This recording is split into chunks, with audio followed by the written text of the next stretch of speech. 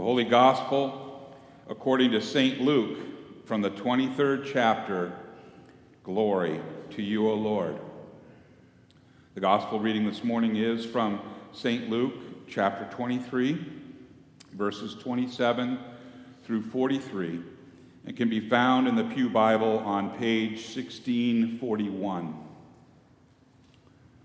Luke 23, verses 27 through 43.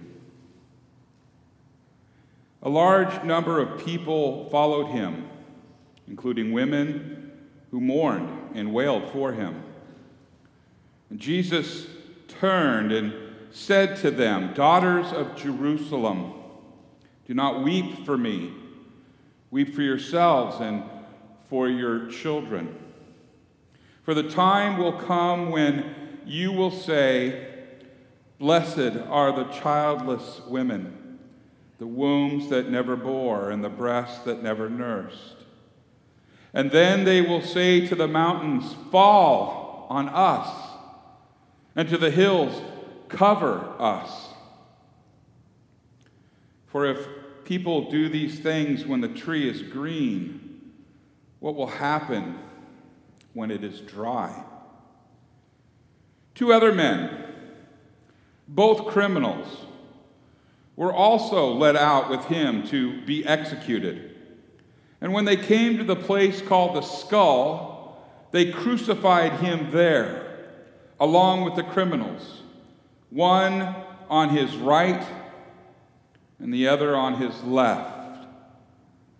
And Jesus said, "Father, forgive them, for they know not what they are doing." And they divided up his clothes by casting lots. The people stood watching, and the rulers even sneered at him, and they said, "He saved others, let him save himself, if he is God's Messiah, the chosen one." And the soldiers also came up and mocked him, and they offered him wine vinegar, and they said, "If you are the King of the Jews, save yourself." There was a written notice above him which read, "This is the King of the Jews." One of the criminals who hung there hurled insults at him. "Aren't you the Messiah? Save yourself and us." But the other criminal rebuked him. He says, "Don't you fear God? Since you are under the same sentence, we are punished justly, for we are getting what our deeds deserve. But this man has done nothing wrong." And then he said, "Jesus, remember me when you come into your kingdom." And Jesus answered him, "Truly I tell you, today you will be with me in paradise." This is the gospel of the Lord. Praise to you, O Christ. You may be seated.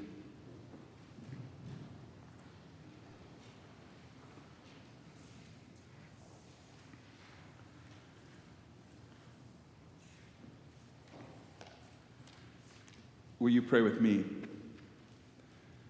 May the words of my mouth and the meditation of all of our hearts be acceptable in thy sight, O Lord, our rock and our Redeemer. Amen. In the name of Jesus. Today's a little bit of a sad day for me, personally. As some of you know, that calamity, sadness has visited our house in ways. Tracy's fine and the boys are fine, but we have friends and relatives that are going through some really tough times. And this morning, Trace is with her best childhood friend, a young lady named Lana, that is saying goodbye to her little brother who passed away 2 weeks ago, much too soon. And other things. And we're privy to our brother and sister churches around here of just extreme loss and sadness. And so I beg your forgiveness if I seem a little bit off, because I am today. I'm grieving. But I'm also filled with hope, and I want to share that with you this morning. This morning, I want to share a cute little story that I came across that is apropos to describe who Jesus is. And this is the last Sunday of the liturgical calendar of the church year. And we look back at our lessons. And you've heard me say that every jot and tittle in the Bible points to Christ. You heard that, right? Amen? Well, it does. And today we're going to remember the promises, and we're going to remember the words that he spoke and what he has done on our behalf. And I'm going to need you to participate. So you're going to have to speak out, a speaking part in this, all of you together. And you get to say, you probably can't read it from here, but it says, "That's backward," okay? So when I need you to say, I'm going to point to you and go, all right, boy, nobody should be that good. Wow. Okay, so today I'm going to tell you a story about a backward king, and I need your help. When I stop and point at you, you will say,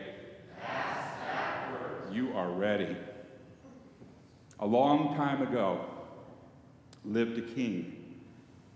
He was no ordinary king. He was a backward king.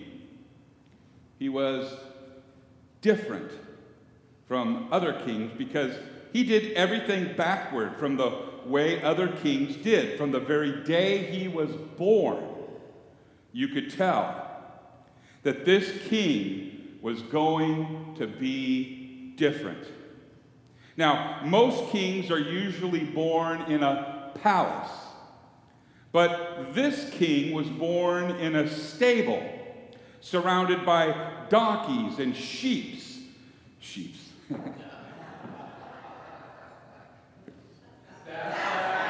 No, that was really poor delivery.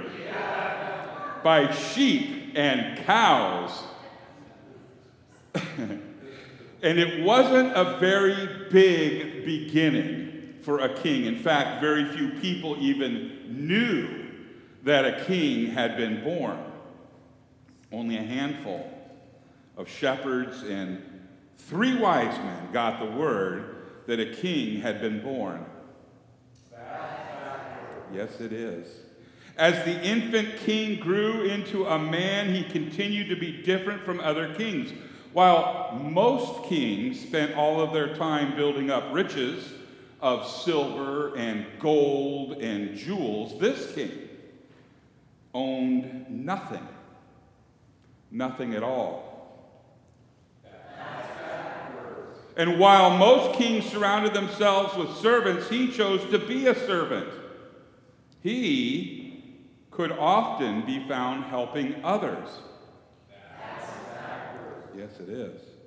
And as time went on, people became very unhappy with their king because he just didn't act the way they thought a king should act. Instead of riding into town on a big white horse, the way other kings usually did, their king rode into town on the back of a donkey. He was, well, actually, can we ask, was that any way for a king to act? Yes, it is. And the people he chose to be his friends, his closest friends, were a bunch of smelly fishermen. And he could often be seen visiting with the poor and eating with sinners. Finally, the people decided that they had put up with this king long enough. If he couldn't act the way a king should act, then they didn't want him to be their king anymore. They made a plan to have him arrested and thrown into prison. Their plan worked. When the day came for his trial, the king stood before the people. And instead of shouting, "Hail to the king, long live the king," they shouted, "Crucify him. He is not our king. Crucify him." So they crucified the king, and they nailed him to a cross. And they put a crown made of thorns on his head, and they poked him with sharp sticks, and they made fun of him. And what a way for a king to die. And after he was crucified, they took his body, and they put it in a borrowed tomb.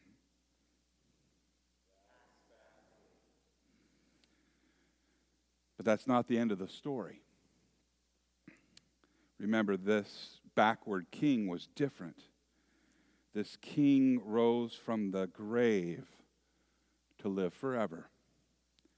Now, instead of being a backward king, he is a forever king.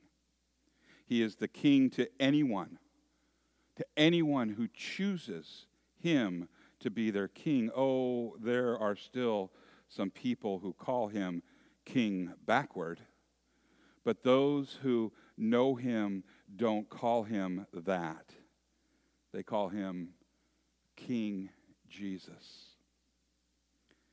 And Jesus wants to be King, Lord of your life.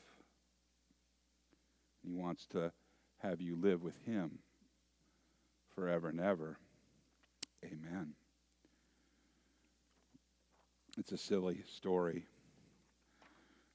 Not necessarily theologically grounded in Scripture, but it gets the point across, doesn't it? It's backwards.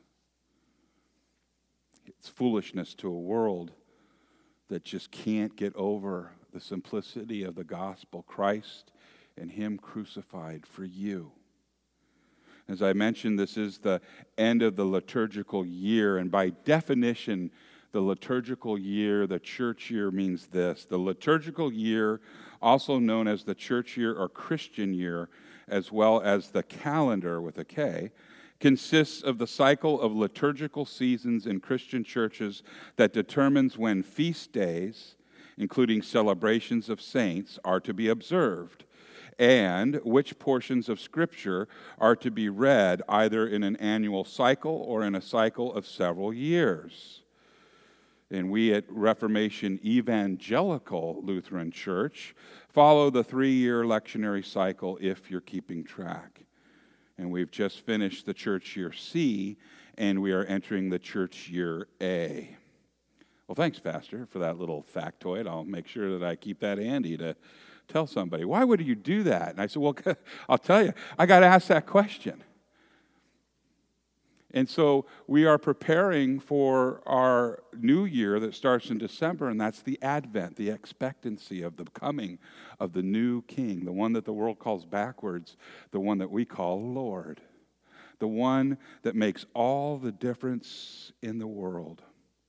In fact, we should today reflect on the promises that he has given us, on the promises that he made good on in your life and my life, and he continues to do each and every day for those who have been given the power to be called children of the living God. Not the backward king, but the King of heaven and earth, the King who desires nothing more. Listen to this. He desires nothing more from you or from me than to be our God, our Father, Abba, Dad. It's just that simple. And we know that through his Son and the work that his Son did on that cross, that the righteous demand of justice was met. It was paid in full with his son's body for you and for me. That's fact. And yet, Satan comes and visits to steal our joy, to attempt to steal our joy, because he's keeping score of our sins. In fact, to some degree, we do that too. And he keeps reminding us of our shortcomings. And for that matter, even Scripture reminds us of our shortcomings when it says to us, all have sinned and all have fallen short. That's in order so that the comfortable sinner is brought to despair. If you're a comfortable sinner, that message is for you. Don't get comfortable. We hear Scripture, the words that admonish us to forgive others as God has forgiven us. I got to tell you, the Lord's Prayer, throughout my life, I really struggled with that part. Forgive us our trespasses as we forgive those who trespass against us. Did anyone else notice that that's probably not a great trade? Because I don't forgive very well. And I know some of you have struggled with that. Oh, I got some good news for you on that one. You know, I've said it, you've heard it, maybe you've even said, I can forgive, but I cannot forget. Right? Have you ever said that? Don't do it again. Don't do that ever again. Because that's the same, especially when you do it to the person that's offended you, that's the same as saying, no, I don't forgive you. It really is. So now what? Do I try harder to forgive? Boy, first I can't say sheep, and now I can't say forgive. You know what I mean, right? Do I try harder to forgive and somehow conquer that? Is it in me to forgive? Is it in you to forgive? Is it? I mean, I might do the very best that I can until that person comes in front of me, or I think of that person, or that person's mentioned, or what have you, and boy, I am off to the races. Not always, but more than I wish happened. How do I overcome this? Well, I can't. Just like in that message, in that story there, it says, you chose Christ. I kind of had a hard time saying that, but that's the way that it was written. I didn't choose Christ. You didn't choose Christ. He chose you. You heard the gospel. The Holy Spirit came upon you in your baptism. He became so wonderful that you could not avoid him. You could not stand to be without him. You were attracted to him. He did that to you. Just like your forgiveness, that you're having a hard time, you can't on your own. You need that Holy Spirit that is in you to accomplish it. And yes, you're going to have to come back again and again, just like me, to ask forgiveness. And he'll give it. And we start over again. We will not fully be able to forgive until we are absent of this flesh, until we are in the presence of the Lord. And at that point in time, we won't even think about those offenses. But until that time, yes, it is a struggle. And it's a struggle, a thorn maybe, even in our flesh, to know that I am not all that. Just because I have a bumper sticker on my car that says, this way to Jesus, right? It's a daily walk, a daily struggle. And we are in that struggle with Christ in us and with us. Even Paul said, who will save me from this wretched body of death? And his answer was, thanks be to Jesus Christ. He's the one that rescues us. He's the one that rescued us. And he's the one that delivers us. I heard a story of a man who was worried. Imagine that. A man that worries, huh? I heard a story about a man who was worried about his family. He was worried about his friends and whether they were really saved. Or perhaps whether he was really saved. And as I was listening to the man, as another man was listening to that man, I asked him this question. If Jesus was here in Westminster, California today, what would you do? And the answer was, I'd go find him right away. And then the question was asked, really, what would you say to him? And he replied, I'd ask him to forgive me.